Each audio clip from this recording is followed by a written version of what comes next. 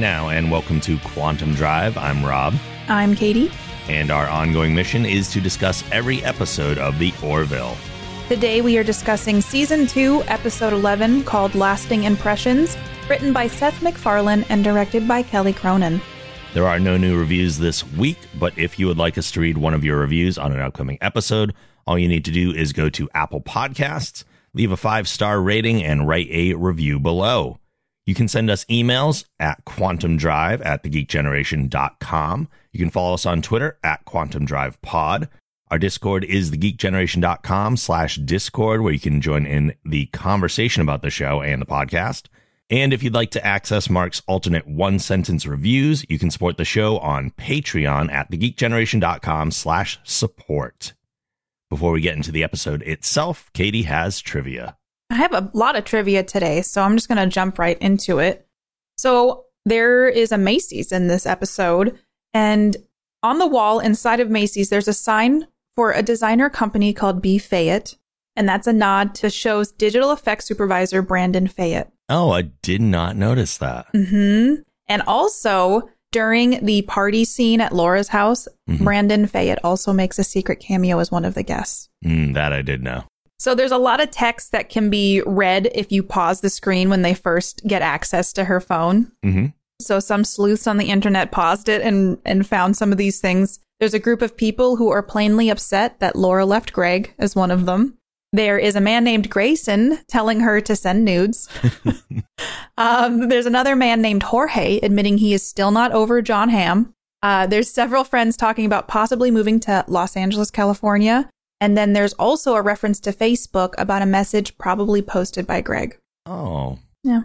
There's a lot of detail in there. So I thought it was really cool that you can pause the screen and there's actually stuff that someone thought of to add to that. So I wanted to give a nod to that. There was a piece of trivia, too, that I don't know if it's in your trivia, but it's one that visual effects producer Brooke Noska clued us in on. Mm-hmm. I do have that in the trivia. Awesome. Upon starting up the phone, Laura's phone displays the time and date as 1:43 on Saturday, March 21st. And the 143 is code for I love you, which is Brooke's way of saying that to the audience. I love that. That makes me happy. It's great. Mm-hmm.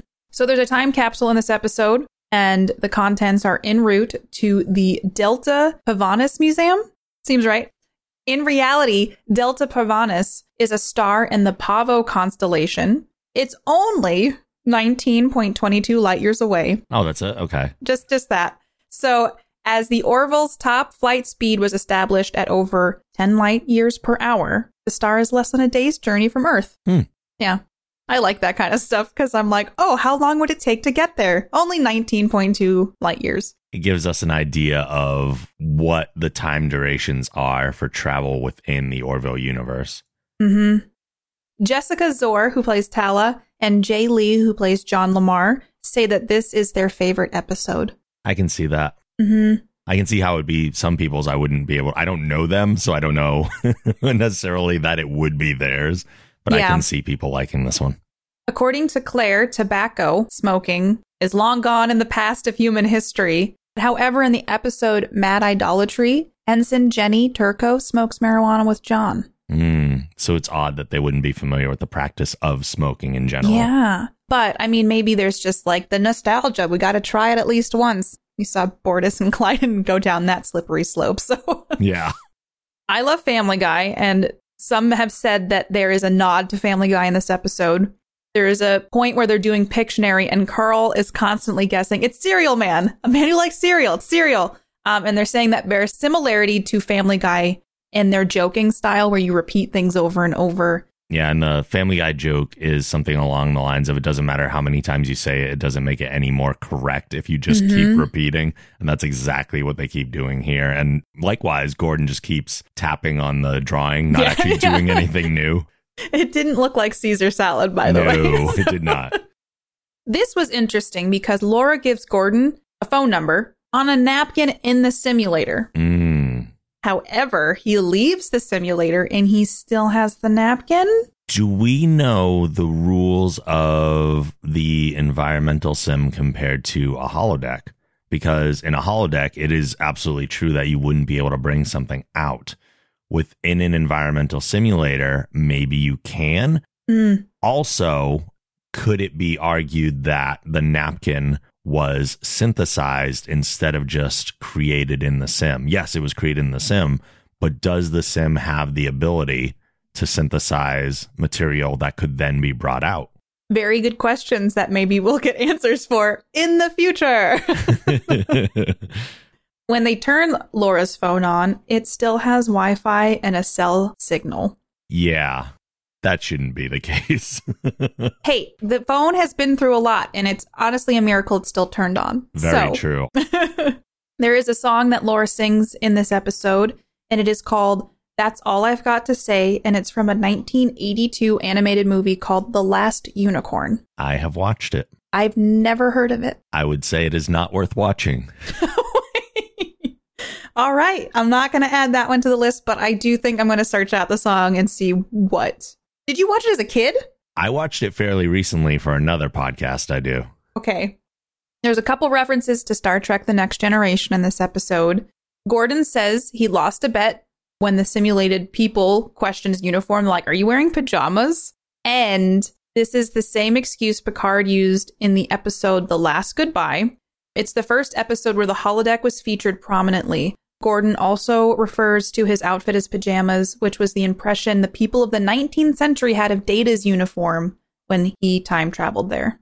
I will say that the TNG uniforms look a lot more like pajamas than the Orville ones do, because the Orville ones are a little more rigid looking around like the shoulders, and they have like metal shoulder pads and stuff. So yeah, they don't look like pajamas, but at the same time, who's to say? Right. One man's uniform is another man's pajamas. There's another episode from Star Trek: The Next Generation called Booby Trap, and it's where Geordi has the computer create a simulated interpretation of a woman from various data sources, and this led to some complicated feelings. So search those two episodes out if you want to see some of the similarities between this episode and Next Gen. There are a couple guest stars in this episode, and the main one is Leighton Meester, who plays Laura Huggins. She is also known for playing Blair Waldorf in Gossip Girl, which I watched all of, by the way. And Jessica Zor also starred in Gossip Girl with her. The second guest star is Tim Russ. He plays Dr. Sherman on the Orville, but he is best known for his role on Star Trek Voyager as the Vulcan Tuvok. Yes, and interestingly, in Voyager, it was cool to see a Vulcan in a position that wasn't a normal Vulcan position. So he was the security officer aboard the Voyager, which is not something that'd be like, oh yeah, Vulcan's definitely going to be the head of security. But he was. He was, and he was good. Yeah. So that's all my fun facts and guest stars for this episode. All right. We begin in the briefing room with historian Dr. Sherman and the senior staff. Sherman is showing them the contents of a time capsule from 2015 that was recently unearthed in Albany, New York. The Orville will be transporting these items to a museum on Delta Pavonis. Bortus takes particular interest in the cigarettes, while Gordon is more intrigued with a cell phone. Lamar says that he'll try to recover the data in the phone with his team in engineering, and they manage to restore power and gain access. Gordon finds an archive of text messages and then uncovers a video from the phone's owner, Laura Huggins. There's already trouble right away when Gordon's just like, he's already fallen for her. As soon as he saw the video, yeah, there was a little bit of interest above and beyond the norm. I don't know if I should bring it up right now, but I'm going to. What do we feel is creepy level? I think his current level is okay, because he's just like, oh, she seems cool. Yeah. And I get it. Like, you watch a TV show, you're like, oh, that actor's cute. It's kind of like that in a way. But just the way he was longingly looking at the phone, I thought was very interesting. But it is a good way to show the audience, like, hey, this is going somewhere. Yeah. Although at that point, you could say that his fascination is a combination of her and the time period that it's all taking place in. Because he's never seen a scene of 2015 necessarily outside of movies. This is just somebody's, at least not that we're aware of, that he's seen anything like this before. But what if it was Jerry from New Jersey's phone?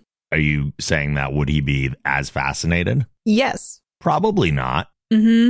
That's just, I was just curious what your thoughts would be on that. Like, because it's very much like, oh, there's a pretty girl in this phone and I want to know more kind of thing. From a male perspective, I can understand what's going on here. Dr. Sherman is impressed by the amount of data that the phone has provided on a human life 400 years in the past, and Gordon is mesmerized by the communications. I did think the bit was funny where Dr. Sherman sees the WTF and misinterprets it as wireless telecommunication facility. But like, given the context of the time, be like, no, you're not really giving it the context of the time. My husband might kill me for telling this story, but he was on Twitter the other night, and he doesn't use Twitter all that much. And someone tweeted NGL, and it was in reference to the 2020 Super Bowl halftime show. And so he's like, oh, he said, nice going, ladies. And it's like, no, it means not gonna lie. Right. And it reminded me of that. That is the issue with the way that we communicate shorthand, though, is because out of context, people will give it whatever context they think applies to it. So while people think that they're just being more efficient about communication, there is a breakdown of what you're actually trying to say.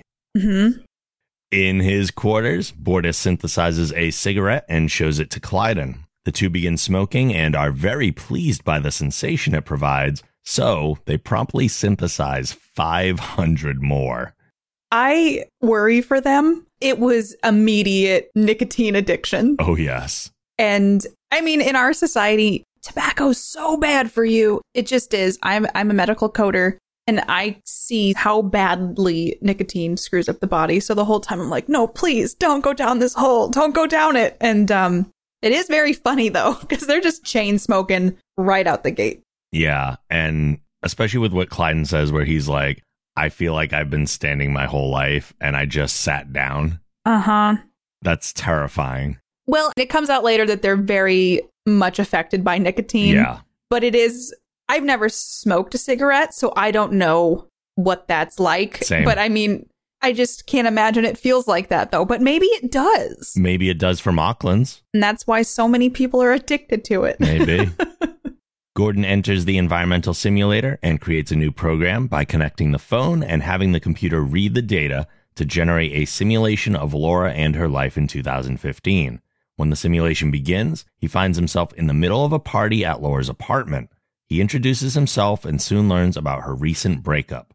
Despite her passion for music, Laura is unhappily working a job as a sales manager at Macy's. As the two continue to chat, she ends up inviting Gordon to a local pub for later that week to watch her perform.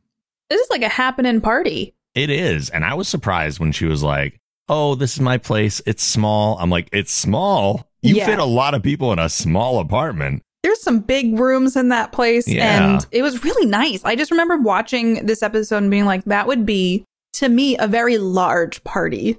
Like, maybe I'm getting older, but I'm like, whoa, there's a lot happening, but it would be like stepping into a different world. But it would also be very similar to what they do in the mess hall, I would feel like. In a way, yeah. It's just a gathering of people. Yeah. In a way, it feels almost forbidden. Like, what he's doing is he knows he probably shouldn't be doing this, but he was curious enough about the girl that he did this. Yeah, and he definitely feels justified in it based on just like looking around, kind of experiencing. He has that, oh, I'm just checking out what her life was like. I'm doing research. But is he, though? A little bit, but not nearly as much as he's convinced himself that he is. Yeah.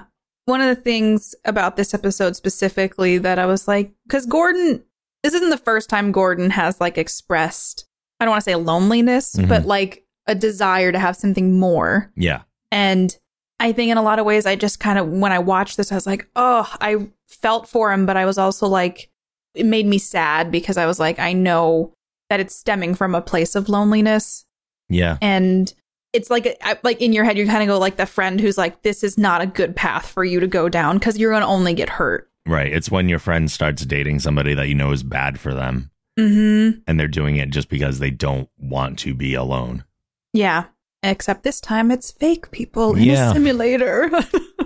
Back in engineering, Gordon is talking to John about how impressive the simulation is and how much of a rush it was to be a part of it.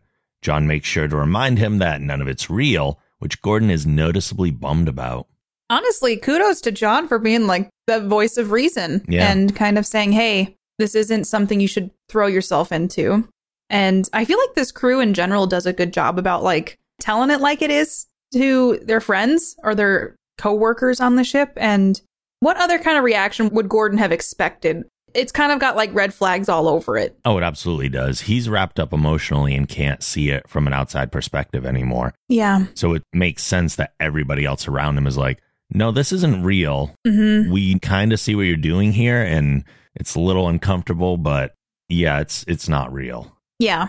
There is the kind of like mini monologue that Gordon goes into here when he's talking to John, where he talks about how we look at images of people in the past and think that they don't matter. Yeah. But their world was just as real to them as ours is to us now. And I thought that was just kind of really nice thing. And I think that is the research part of it. So he is actually getting something out of it aside from just the interest in Laura. He is getting the perspective of what it was like to be alive in 2015. So I don't think that's lost on him, but it's definitely not his focus. That is true, because I look at old pictures from World War II or something like that, and you think about, it's all grainy to us, but that was their reality. Yeah. And I thought when he said that, thought it was a very poignant way to express, like, even if you see like footage from the 80s or you watch a movie from the 80s, in that time, that world was so vibrant to them. And to us, it's like, look at how old that is and look at that. But it is easy to forget that that was their reality. And I do think from that perspective, he is being a little bit more investigative than he seems to be, because his focus does seem to be on Laura. Mm-hmm. And I mean, he's very much enamored with her. Oh, yeah, for sure. Like just from the get-go. And you can tell that he's got definite inklings of feeling starting. I look forward to the day, though, where I'm sure we won't see like a holodeck or an environmental simulator in our lifetime, but that doesn't mean we wouldn't necessarily be able to have a virtual reality recreation, because our VR tech is very, very good. And we could get to a point where we're kind of experiencing a past reality as if it were our present time. I've never actually tried VR ever, so I'm curious what that would be like. It also scares me, though, because I feel like we already use so much to escape our own reality. How much more do we need? Though, from like even a historical perspective, I don't know. I have a lot of thoughts on this that could probably take up a lot of time. But like, say someone was like, oh, I'm going to show you a battle from World War II and you're there. Like, does that person then get the PTSD because you're experiencing that fear? Sure. So I always wonder about like the ethical side of things, too, because people fall in love and marry bridges in our society now. Like, there's going to be people who want to marry their VR ladies. Oh, I'm sure. Yeah. Yeah. Or guys and stuff. And so that's just something where I do wonder how that would shake out in the future. Because like Bortus had a problem. Mm-hmm. So it's very easy to, I guess, escape reality with things that aren't. Yeah. Just lose yourself in something that feels better. Mm-hmm. Tala calls Grayson to the bridge and shows her that Bortus has started smoking while on duty. Kelly dismisses him and assures Tala that she and Ed will talk to him about it. I don't know why no one said to him, like, you can't smoke on the bridge. Yeah, like, shut that down immediately. Don't even play around with it now. Be like, Bortus, what are you doing? No, you can't do that. That's not good for everybody around us, including you. But it was like, hey, your shift's done soon, so you can just head on out. I feel like I'm so sensitive to cigarette smoke, and I've been around it. Like, I wonder, like, all of them who've never smelt it before, if they're just like, this is noxious. Yeah, I'm also surprised there isn't some sort of fire suppression system that the cigarette would trigger. Mm-hmm. Although maybe he's so addicted to it that he's bypassed that system. He's like probably gone into the computer and disabled it. Yeah, that's what I'm wondering. Gordon returns to the simulator and enters the pub where Laura is on stage performing. When she's done, the two grab a table and chat. She talks about wanting to be able to make it in music, if only to be remembered for something. Gordon talks about taking singing lessons, and she suggests that they sing together sometime. After a bit of back and forth flirtation, Laura gives him her cell number and invites him and some of his friends to a game night at her place. I don't really know how to like analyze this scene besides the fact that he's clearly falling for her, but he has to know that she's not real. I'm sure he does, but I think it's very easy to get wrapped up in it. Yeah, but when you leave the simulator, like, wouldn't that just be like a shock to your system in a way? I would think so. It is like walking through a portal into another reality. I I feel like that would be sobering enough to go, oh, this is not real. But I think if you're lonely enough and you're wanting something so badly to work out, like, say, Dr. Finn and Isaac, you just make it work. I mean, she's very charismatic. She is. And so I can understand where it's flowing naturally, and she seems so real. And I think he's just kind of pushing aside the fact that he knows that she's not. Oh, yeah, for sure. He's in denial a little bit. And I think, like you said, she is so charismatic. I think one of the reasons that this episode works is that the two of them have a really great chemistry together. It's just weird to think about. He walked into the simulator and she's just like singing on stage. And then it's like they're hanging out at the bar. And he, in some ways, seems kind of like awkward. You know what I mean? Like, he seems like, I think maybe the best way is he seems nervous and maybe out of practice a little bit. A little nervous, yeah, a little out of practice, and also kind of a man at a time, because this is not his reality. This is another time period, and people do behave a little bit differently. The vernacular is a little bit different, so there are just enough differences to make him feel like he's someone that doesn't necessarily belong there, and he's trying his best to fit in. The other thing, too, is when he says, oh, my dad builds space stations for kids. And, like, it's just, I feel like that alone would be difficult to just kind of hide long term. Like, you can be like, I'm actually a spaceman, which he is. So it's like challenging because I root for Gordon and I just know it's going to end in heartbreak. Yeah.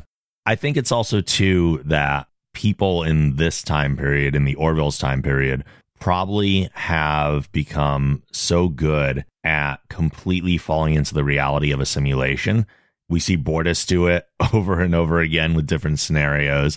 I bet even when they're doing something like the Western game that we saw them playing in another one, they just kind of fully commit, and then you just start buying into it, because imagine if everything around you felt that real. So I'm someone that has used VR. Yeah. And even just by putting, I'm fully aware the entire time that I have a thing on my face in front of my eyes, and yet it tricks your brain to the point where if you step off a cliff and you start falling, you get that adrenaline rush more than you would in any other normal video game where you can see the screen and everything around you. You get that sensation of falling, and all your fight or flight things kick in because your brain is buying what you're putting in front of it. And I think this is a lot of that kind of same idea. Yeah. Well, it's similar. I play a lot of scary games, and people are always like, you should play those in VR. And I'm like, I think that would take it to a point where it is stressful to be, even from like this perspective of through a screen, like removing the walls, removing the barriers essentially, and then immersing yourself in something is so different than watching it. Yeah. Yeah, you're controlling somebody, but it's different when you are the active participant. Yeah, I think as much as he knows it's not real, the simulator is so overwhelmingly convincing that it's easy to fall into that. Yeah. Gordon synthesizes a cell phone for himself, links it to the Laura program, and begins texting with her. He then steps into Mercer's office and invites him, Kelly, John, and Tala to Laura's game night, which they're all a bit confused by, but agree to. Yeah, he's very excited. And it's that thing where, like, I was like the concerned friend, like, And they're trying to be supportive. It's a little cringy. The weirdest thing is kind of the way in which he asks them. I don't think it's a weird thing to be like, hey, come check out this simulation, because you should see what the phone was able to generate based on the data. And it's fascinating. But he comes in like, who wants to come to my group date? Yeah, like Laura invited me. It's like, oh, it's not about the research anymore. Yeah. It's like my friend Laura, who I'm trying to date, is saying I should bring some people. And it is interesting because he could just essentially make people up in the simulator to bring. He could, but he wants his friends to meet her. Yeah. Kelly then brings Ed to Bortus and Clyden's quarters to find them both smoking. He insists they all go to sickbay, where Dr. Finn reports that Mocklin biology is extremely susceptible to nicotine addiction. She can create an injection to help them, but it may take days, and in the meantime, they need to stop smoking before it gets worse. They are so cantankerous, and it's hysterical. I've been around people in my personal life who smoke a lot, and when they can't have a cigarette, that is what they get like. And so it was just, It's funny because Mocklins are already kind of aggressive to begin with. Yeah. And then when you add nicotine withdrawal on top of that, it's very funny to watch because they just kind of yell at each other, but it's not like they're mad at each other. They need their next hit. Yeah. Bortus's nonchalant attitude, anytime he's confronted about the cigarettes, he's just like, what? Like, what's the problem? Yeah. It's hilarious here. It's hilarious throughout the entire episode. Wouldn't you think the synthesizer, though, would have like a built-in thing that's like, no cigarettes, but you can make them. I thought it was interesting when they lit their cigarettes, too, that they used his... the blaster, yeah. The blaster to light it. And I feel like maybe there should be some safeguards built in. Like, they could have just gone in, someone could have gone to the synthesizer and just adjusted maybe the program so that, I don't know, maybe that takes away freedom. And so, like, it's just, if you want to smoke yourself... Maybe also, Bortus has such a high clearance on the ship. Yeah. It's cigarettes, though. Maybe someone should have been like, I don't know. It's very intriguing. In the simulator, the crew is playing Pictionary with Laura and her friends, and everyone in the crew except for Gordon seems annoyed. As they leave, they agree to meet in the mess hall in the morning to discuss it. After the game night, Gordon helps Laura get over her fear of flying when the two of them kiss. It was really awkward to watch because, I mean, I really loved the Cereal Man thing. Mm-hmm. That bit makes me so happy. But even their reactions to just like what's going on it's because it's not about like, check out this world that we wouldn't have known except for this phone. It's, I'm on a date with Laura and we're playing Pictionary. And then when he says military time and Trisha goes, or yeah, what is that? Some sort of hipster thing? And he just goes, no, Trisha. It's just, you can tell that it is just red flags and it's people picking up on that. But when you're so blinded by something or you're trying to make something work, you just don't look at those things. Mm-hmm. And that's what Gordon's doing. He is. Although, even given that, I am a little surprised that the crew had such a bad attitude toward it. I understand that Gordon's behavior is making them feel uncomfortable, but they're the crew of an exploratory vessel that's being given this experience inside of another time in their own history. You would think they would be more curious about it instead of just being like, I don't like this game or I don't like this situation. Like, go along with it, not even just for Gordon's benefit for now, and you can talk to him about it later, but like, put yourself into it and experience what that time period was like. Maybe they've never played Pictionary.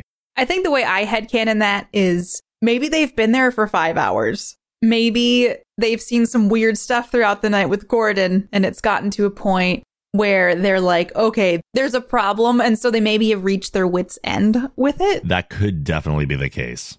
Yeah, because I agree. It'd be like, all right, we're playing Pictionary with, yes, people who have been long gone, but maybe some things transpired throughout the date night. Maybe. And it's 5 hours later and they're like, I need to go to bed. I got to get up early. If that's the case, I get their attitude. Yeah. The next morning, Gordon is sleeping alongside Laura, but is woken by a call from Grayson to inform him that he's late for his shift. He rushes to the bridge and apologizes. Bortus is loudly chewing gum to help deal with his nicotine addiction, though he admits it's not helping at all. Gordon then gets a call from Laura on his cell phone, which he takes quickly before letting her know that he's at work. Oh, this made me uncomfortable because it's making him miss work. And then he got a phone call on the bridge. It was kind of one of those things that's just like, oh, honey, like it's kind of, I have sympathy for him, but it's affecting his life and it's not real. Yeah. Granted, same thing happened with Bortus and his porn addiction. But we also knew that was a problem too. Yeah. So that was one of the things where it makes me inwardly just go, oh man, it's becoming more of a problem and it's affecting the fact that he needed to fly the ship out. Yeah. And he was not there because he was in the simulator. Yeah. And it's weird to think that he was sleeping in the simulator all night. Yeah. With the program on and everything. It's a little odd. Yeah. We'd also previously wondered what would have happened if Claire had ended the simulation when Ty had climbed that tree. Oh, yeah. Now we know why she didn't. He would have fallen out. Yep, because it didn't protect Gordon from falling from the bed. No. Simulations, I would love an episode with more of that explored just because I want to know the science behind it, which I know from like a show perspective might not be a highly rated episode, but I would love to just know just about the background of how it works, what its functions are, and I feel like we see little glimpses of that, like with this episode where he falls out of the bed. And there are ways to do that narratively. You could have an episode where a large majority of it takes place in the simulator, or you can do something similar to where TNG did the Moriarty stuff. And it brought it into a part of the story that included not just the simulator, but also some moral questions and some stuff going on the ship itself. So there are absolutely ways to kind of explore the science while you're telling a story about it. In the mess hall, Ed, Kelly, John, and Tala discuss how strange the previous evening was. Gordon approaches them to get their input, and they tell him that they don't think what he's doing is healthy. He gets defensive and argues that she's just as real as Isaac, or at least real enough for him, even if she's not flesh and blood. Like, I literally am speechless by it because I'm just going to say it. Seems like there's a lot of lonely people on the Orville. It does. So it makes me think from more of a philosophical perspective, like removed poverty. Everybody has food now and we're known for our reputation, but it hasn't removed basic human problems like not having companionship. And it seems like it's a big problem. Like there was issues with Ed and Kelly's marriage, and then Dr. Finn and Isaac, and now Gordon's constantly searching for somebody, and John, well, he's a ladies' man. But like it just seems like relationships in the future are just as broken as they are in our reality, which goes to show that you can have all these other things figured out, but our core human things you can't fix. It's interesting, too, to hear their arguments because they both make good points. Like Gordon's argument of, oh, yeah, Isaac could be fooling us all, that he is self-aware. That could all be part of his program. We don't know. Yeah. Ed's counterpoint is just as valid, where, well, we can't frame everything by perspectives and this and that. So yeah, I can empathize with Gordon's side of the argument, but logically, the crew is right here. Oh, yeah. I feel like same thing with Dr. Finn when, like we had talked about, Kelly getting mad at Isaac for getting all the data he needed and dumping her essentially. But she was the one who was like, hey, Dr. Finn, he's a robot. And at least I appreciate the honesty from the whole group to be like, hey, this is not a healthy thing for you to do. Take a step back and maybe evaluate what you're doing right now. But it's really hard to, I don't know, like if I was in that position, like in Gordon's position, I don't think I would allow myself to get there. But I don't know, if you're lonely enough, maybe you do. It's hard to say. And the thing you can never, ever do, which I don't think the crew necessarily knows, even though they're trying to convince Gordon it's not a healthy thing to do, you can't argue with somebody's emotions. You just can't. Logic and emotion are two completely different thought pathways. So you can't argue against someone's emotional response to something by arguing logic with them. And that's the conflict they're all running into. Yeah. And the thing is, too, like I said, people literally marry bridges and things in our society now. This, at least, is a little different. It's like, I don't know, it creates an interesting question. It does. And I appreciate that they're exploring that. Yeah, I do feel like this is probably more prevalent in this future than just this episode or just this instance. And I think there's a lot of people who are lonely who just probably have a simulation to help with that loneliness. I think about in the future, though, simulators would be amazing for taking care of elderly people. Yeah. Like just taking care of them at the end of life and things like how simulators could solve a lot of problems that we have in our society right now. But I've only ever seen it used in more of a fun kind of way. Yeah. Well, it's not as interesting to show us a story involving the ways that it could be used as a tool. It's much more interesting to use it to explore different moral and ethical questions and stuff like that. Yeah. That's just something I thought of and appreciate simulation episodes that kind of explore more than just, hey, look, we're in this reality for like a fun little game. Like I like when it's more involved in the story. Totally. Bortus finds Klyden smoking in an airlock, and the two argue about his inability to quit. Klyden then finds a cigarette in their quarters, which Bortus had hidden. He insists on knowing where the others are hidden, and Bortus reveals many more. They then agree to watch each other closely. It was really funny watching him walk around and how he picked up the cigarettes and just like flung them up. And they're just mad at each other. I mean, I get it. They're withdrawing from nicotine. Yeah. Some of them, both of them, are cheating and still smoking. Yep. and the fact that he felt a pillow. That would have been so uncomfortable if you sat on it. Yeah. Like, that would have been so, like, there's cigarettes, like, in this. Yeah. I found it funny that Clyden's clothing that he's wearing here kind of resembled a smoking jacket. Oh, I guess I didn't notice that. I can't say that I'm a connoisseur of smoking jackets. I'm not either. It's just the thing that you always saw, like, Hugh Hefner in. Mm-hmm. That was his kind of stereotypical look, so. I'll have to watch it and see, like, I don't know, just see how it compares to Hugh Hefner's style. Yeah. When Gordon returns to the simulator, he finds Laura talking with her ex-boyfriend, Greg. She tells him that she and Greg have decided to try and work things out. Heartbroken, he grabs a drink in the mess hall with John. He says that he checked the data in the phone and should have seen it coming because the data says they got back together. John says it's all for the best because he was living in a fantasy. It's kind of weird because then this just shows you how much of a simulation it is. Mm-hmm. Because it's just like he left and came back, and the next scene is her getting back together with Greg. Yeah, there's no real, like, movement of time. Like, even when she was like, oh, come see me at the pub next week. For him, that could have been immediate. Yeah. Like, he could have just been advanced to next Tuesday. Wouldn't she or he run out of scenarios at a specific point and stuff would just repeat? Yeah, if the stuff with Greg hadn't had happened, I think that would have been the case, because by the end of the episode, we do get to the point where she was putting her phone into the time capsule. That would have been the end of data. Yeah. So I don't know if he could have even been extrapolate from here to the computer. I don't know if there would have been enough with the computer to work with.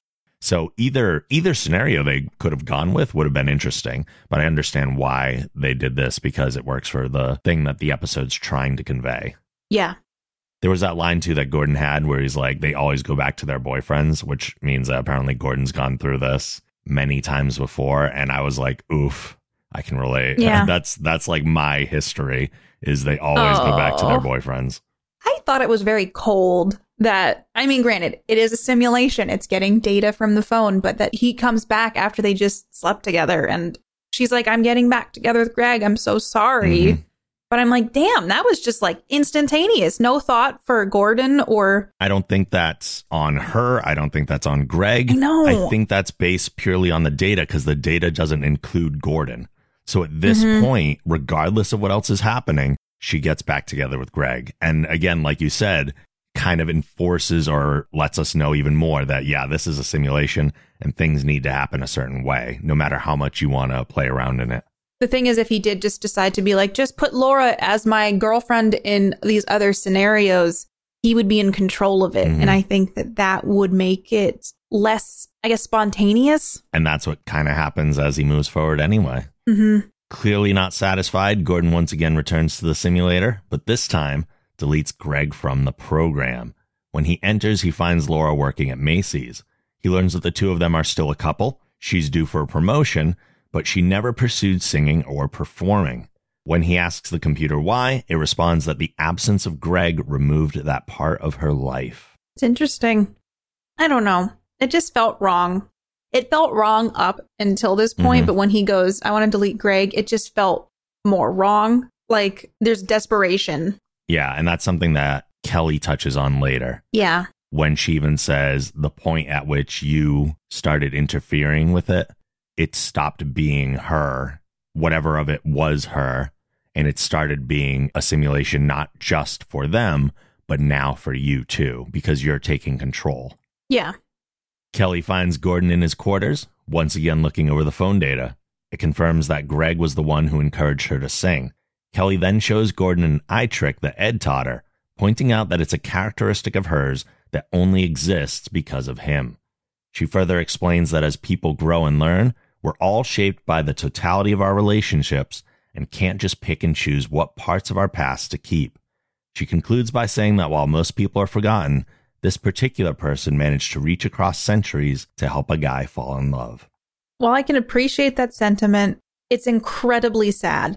It is incredibly sad. Because, yeah, she reached across centuries and Gordon fell in love, but the thing is she was never his to begin with. She wasn't, but she did affect someone's life in a certain way. She left an imprint on someone's life.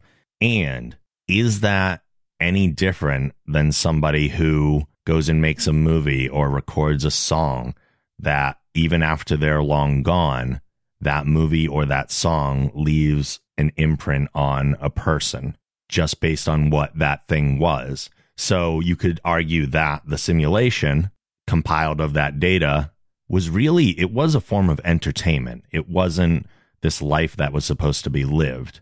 But Gordon participated in this form of entertainment, got attached to it. It resonated with him in a way that left an impact on him. I think it's different because, like, if you watch a movie, you know you're watching a movie. Mm-hmm. But since he was actively participating and falling in love, like, we watch a movie, I feel like we don't fall in love with a character so much that it would affect our lives as much as this had affected his. True. And I do think, like, I feel like that's where the lines blur, where if it's entertainment or if it's not entertainment. And I feel like for him, it wasn't entertainment. No, but do you feel like it's disrespectful to her in any way? I kind of do. Yeah? Yeah, because it was her life and he inserted himself into it. True. Granted, it's a simulation in a way. The fact that they slept together and stuff, it just feels a little invasive. Yeah, I can understand that. So for me, I'm sure her intentions of putting the phone in the time capsule was to say, look at my life. Right. I don't care if you read my text, but I don't believe she was consenting to come into my world, sleep with me, and then also essentially, like, try to force yourself to be my boyfriend. Yeah. But at the same time, too, she actually wasn't really involved. Like, it's a weird thing. It's a weird thing because where we don't understand this technology fully. We don't know how it would impact people. We don't know how real it would feel. Mm-hmm. And it's, yes, to use someone's image in that way is very odd. Mm-hmm. And I think there are certain things within our society now where some of those issues are starting to come up, where people are using images of other people to do certain things. And it is creepy. Yeah. And I don't know how they view it from this perspective, like in their time. So it's weird. Yeah, the thing I think about now, say someone's in love with Brad Pitt and we had simulators. Someone could just extrapolate Brad Pitt into their reality and just do whatever. Like, it would be something that would be invasive to me too. Because I don't know, there's just a lot of things that you don't have control of. Like, in our society now, there's like all those deep fakes and stuff like that they're worrying their people are going to do on political things. And I feel like in a way there is a blurry area with this where it could be, it's entertainment purposes. Let's go in the Wild West and shoot up some things. But then there's like Bortus using it for porn. Yeah. And then Gordon falling in love with a girl based on her cell phone data. So I think that there is, I guess a lot of it comes down to the intentions too. Mm-hmm. Like, I don't think Gordon's like malicious or... I agree. I think intentions are a huge part of it. So I just think it's a gray area. It is. It's absolutely a gray area, but that's why I think it's interesting to explore. Mm-hmm. Bortus and Clyden are having dinner in their quarters, but are both irritable and arguing due to nicotine withdrawal. It leads to a physical conflict in which the table is broken and food is everywhere. Dr. Finn enters and stops them to inform them that she's finished the injection. The withdrawal was just too much. And I mean, I think that you can get to that point where the irritability is just so intense. And Moclans are already an aggressive species or race, so it was bound to happen. I was so thrown when Bortus just punched him straight in the face. Mm-hmm. Also, who cleans that up? I was wondering, like, are there robots? Did they clean that up? There was food everywhere. Yeah, it was a huge mess. I imagine they would have had to take care of that afterwards. Mm-hmm. Once again in the simulation, Gordon has restored Greg to the program. Laura is back performing at the pub, so he joins her on stage to sing with her. Anyway, I love you. That's all I have to tell you.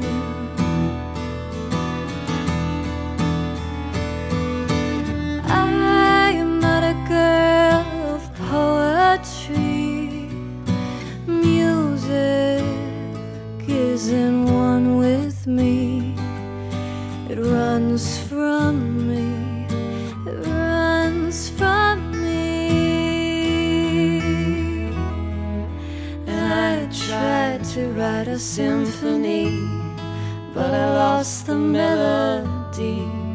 Alas, I only finished half. And finish I suppose I never made. Anyway, I love you. That's all I have to tell you. That's all I've got to say.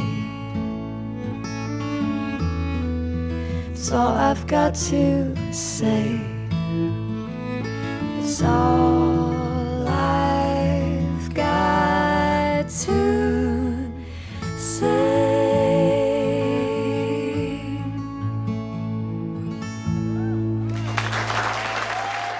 After he tells her that he got a job offer across the country as a test pilot, when she asks him to keep in touch, he promises her that she will not be forgotten. The two then take a photo on her phone before it goes into the time capsule. The end. This is silly of me, but I'm like, did the picture end up on the phone? Of course it didn't, No. Katie. It didn't. But it was a nice little bookend to it. And he seems like he understands now, but he did let himself kind of like get lost in it. And I think the episode is more about Gordon learning things than it is about kind of exploring the morality of whether this was a thing he should have actually been doing. I think it's more just a character growing episode for Gordon. Yeah. I think it is more character development for Gordon and more insight into him than about the cell phone.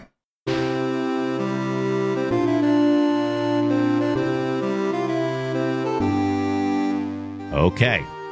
What is your big takeaway from this episode? It's not one of my favorite episodes. Yeah.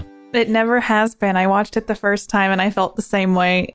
I understand the meaning behind it and that he's so lonely and that this is just an exploration into Gordon more than it is about him falling in love in a simulation. It's just a deeply sad episode for me because it echoes more of like the loneliness of the people in space in this future than about like, oh, he probably shouldn't have done that with the cell phone. Like it makes me think more of those things, that life is still very complicated in the future.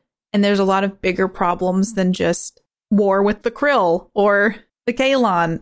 I mean, it seems like there is a rampant loneliness problem out in space and companionship. And I wonder why that's still so bad. Well, if we frame it by looking at just the size of the Orville crew, it's a crew of roughly 300. Not all of them are even adult. So when you're looking for a prospective partner, your pool is very low. Yeah. But you look at Ed and Kelly. Yes. That was a problem before. Yeah. It seems like relationally it's a problem in the future. But I think I walked away from the episode kind of going, why did nobody step in sooner? He was very open about what he was doing. And I feel like I wish somebody had said like, hey, we need to sit down. Similar to how like when Bortus is smoking on the bridge, just tell Bortus to stop smoking. Like, I do feel like sometimes people are complicit in allowing things to go to a point where it becomes harder to step away. I agree. But at the same time, I also can see the side of them, even though that no one really said it in the episode. I can see them saying we have to let him learn on his own. Yeah. Because if you interrupt someone who's emotionally invested with a thing and you're making it forbidden, like we've seen that happen in so many other stories before where that just makes him want that thing that much more. But if he sees it through and runs into the end of that program, which they would have known it can only go so far, then he's going to have to learn at some point. Yeah, it's a complicated episode for me because another thing is I felt like Gordon was a little creepy in it. He was at certain points. Yeah, it felt invasive. I guess maybe from my perspective, if somebody did that with my phone in the future, I'd be dead, but I probably wouldn't be thrilled about it. Yeah. And so the way I look at it is probably maybe more practical than I should, in being like, it's an episode about falling in love. Yeah. And transcends time. I think I look at it more of it from a perspective of like how it would be realistically. I guess it's just when I first watched this episode and even rewatching it now, it always leaves me lacking something. I think it's still, every episode of the Orville has something I love about it. Yeah. I just think that this one's probably not at the top of my list. Okay. That's fair. What about you? I'm a little different. Yeah. I know. I was like, I'm nervous about this because like, I think I know how Rob feels about this episode. No, it's fine. It's fine. So I've told you this before, and I was a little worried coming back to this episode too, because I really like it. At least my memory of it was very, very strong. And having rewatched it, I can say definitively this is my favorite episode. not just of this season, but of the entire series so far up to this point. And I think I knew that. So I was telling Mark, I was like, I don't want to upset Rob. But you are welcome to your opinions. There's nothing wrong with that. First, every scene with Bortus and Clyden is gold. They are so good in this episode, and it's them being on the same team and yet adversarial at the same time, and their dry delivery of everything is just hilarious. Yeah. That was a nice way to break it up, too. It was. To have like a little bit of, I mean, it's technically fun, even though they're becoming addicted to tobacco. Yeah, but we know like Claire's working on the injection. They're going to be fine. So everything leading up to that point is just funny.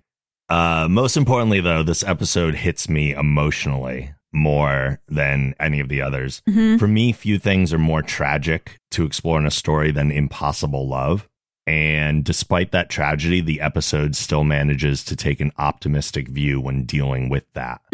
So, yes, we feel bad for Gordon, but that shifts a bit when Kelly talks with him at the end and highlights the impact that Laura will continue to have on his life. So even though the simulation of her wasn't quote unquote real, Gordon's emotions were, and what he learned from her and about himself is still valuable. Yeah, and I mean, I think the way Kelly kind of buttoned it up at the end, I liked her, I don't want to say speech, but her... Well, it's kind of a speech. Yeah, I thought that was a very compassionate way to speak to Gordon about it.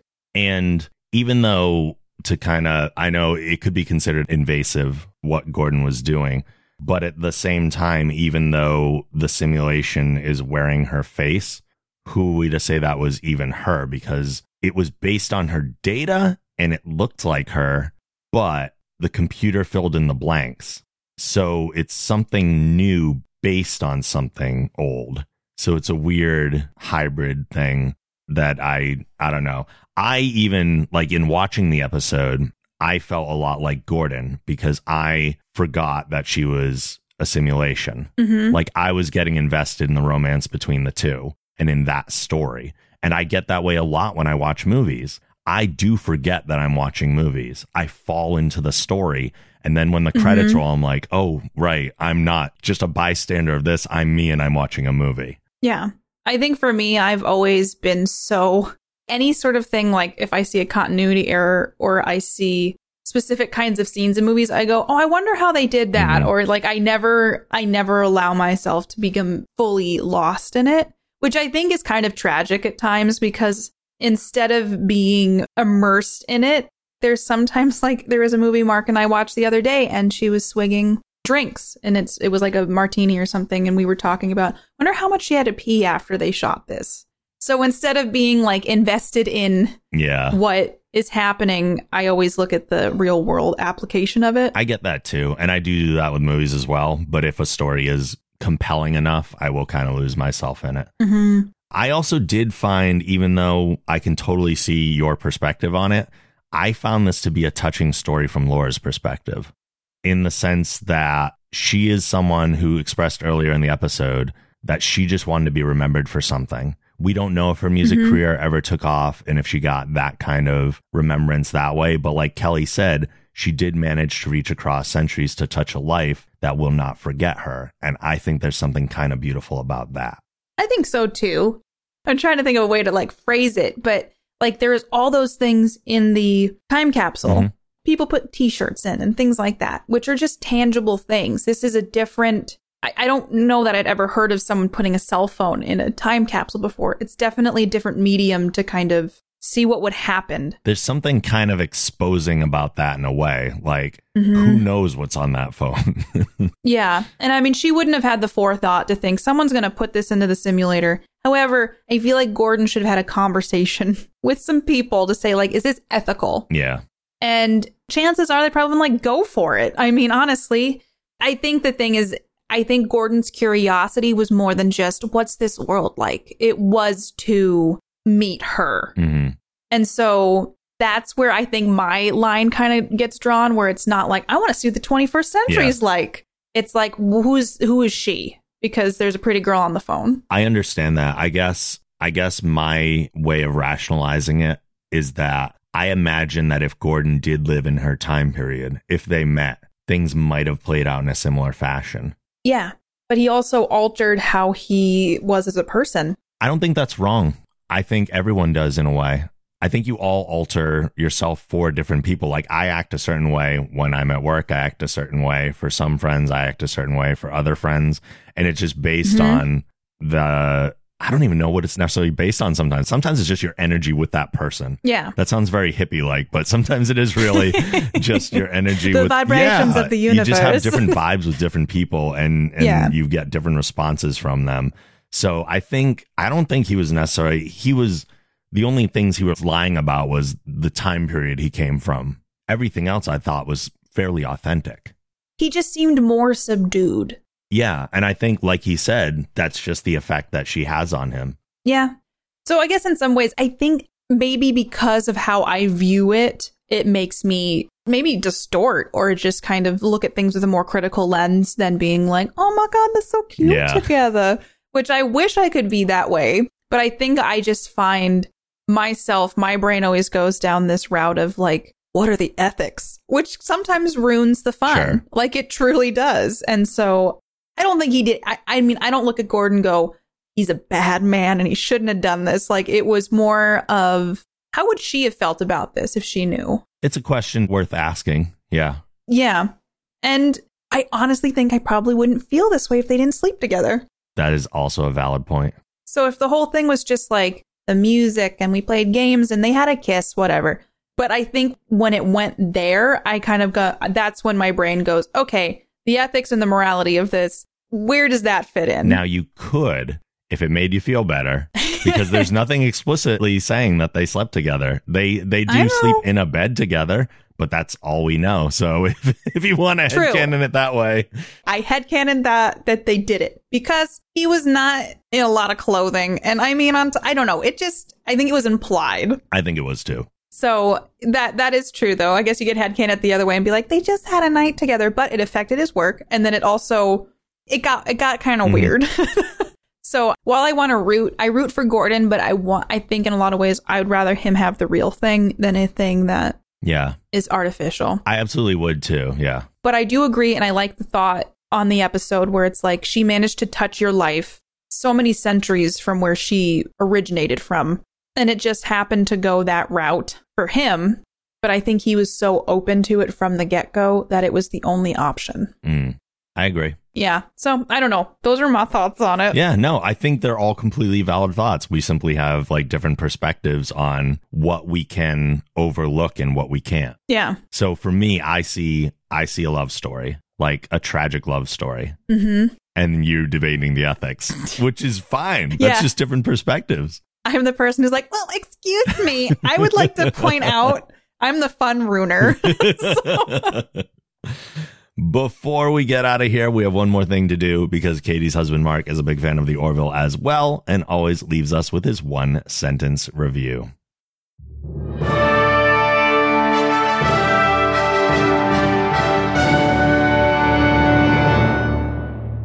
I wonder if the Tamagotchi from my 4th grade time capsule is still alive. Quantum Drive is a production of The Geek Generation. If you like this show, be sure to check out our other podcasts on the Geek Generation Network at thegeekgeneration.com. If you'd like to support the show and get access to exclusive bonus podcasts along with other perks, you can visit our Patreon campaign at thegeekgeneration.com/support. You can follow Quantum Drive on Twitter at Quantum Drive Pod and me at TheRobLogan. You can follow me on Twitter at PlayKatiePlay and on Twitch at Katie Peters Plays, and Katie is spelled Katie. Please rate the show and write a review on Apple Podcasts. If you do, we may read your review on an upcoming episode.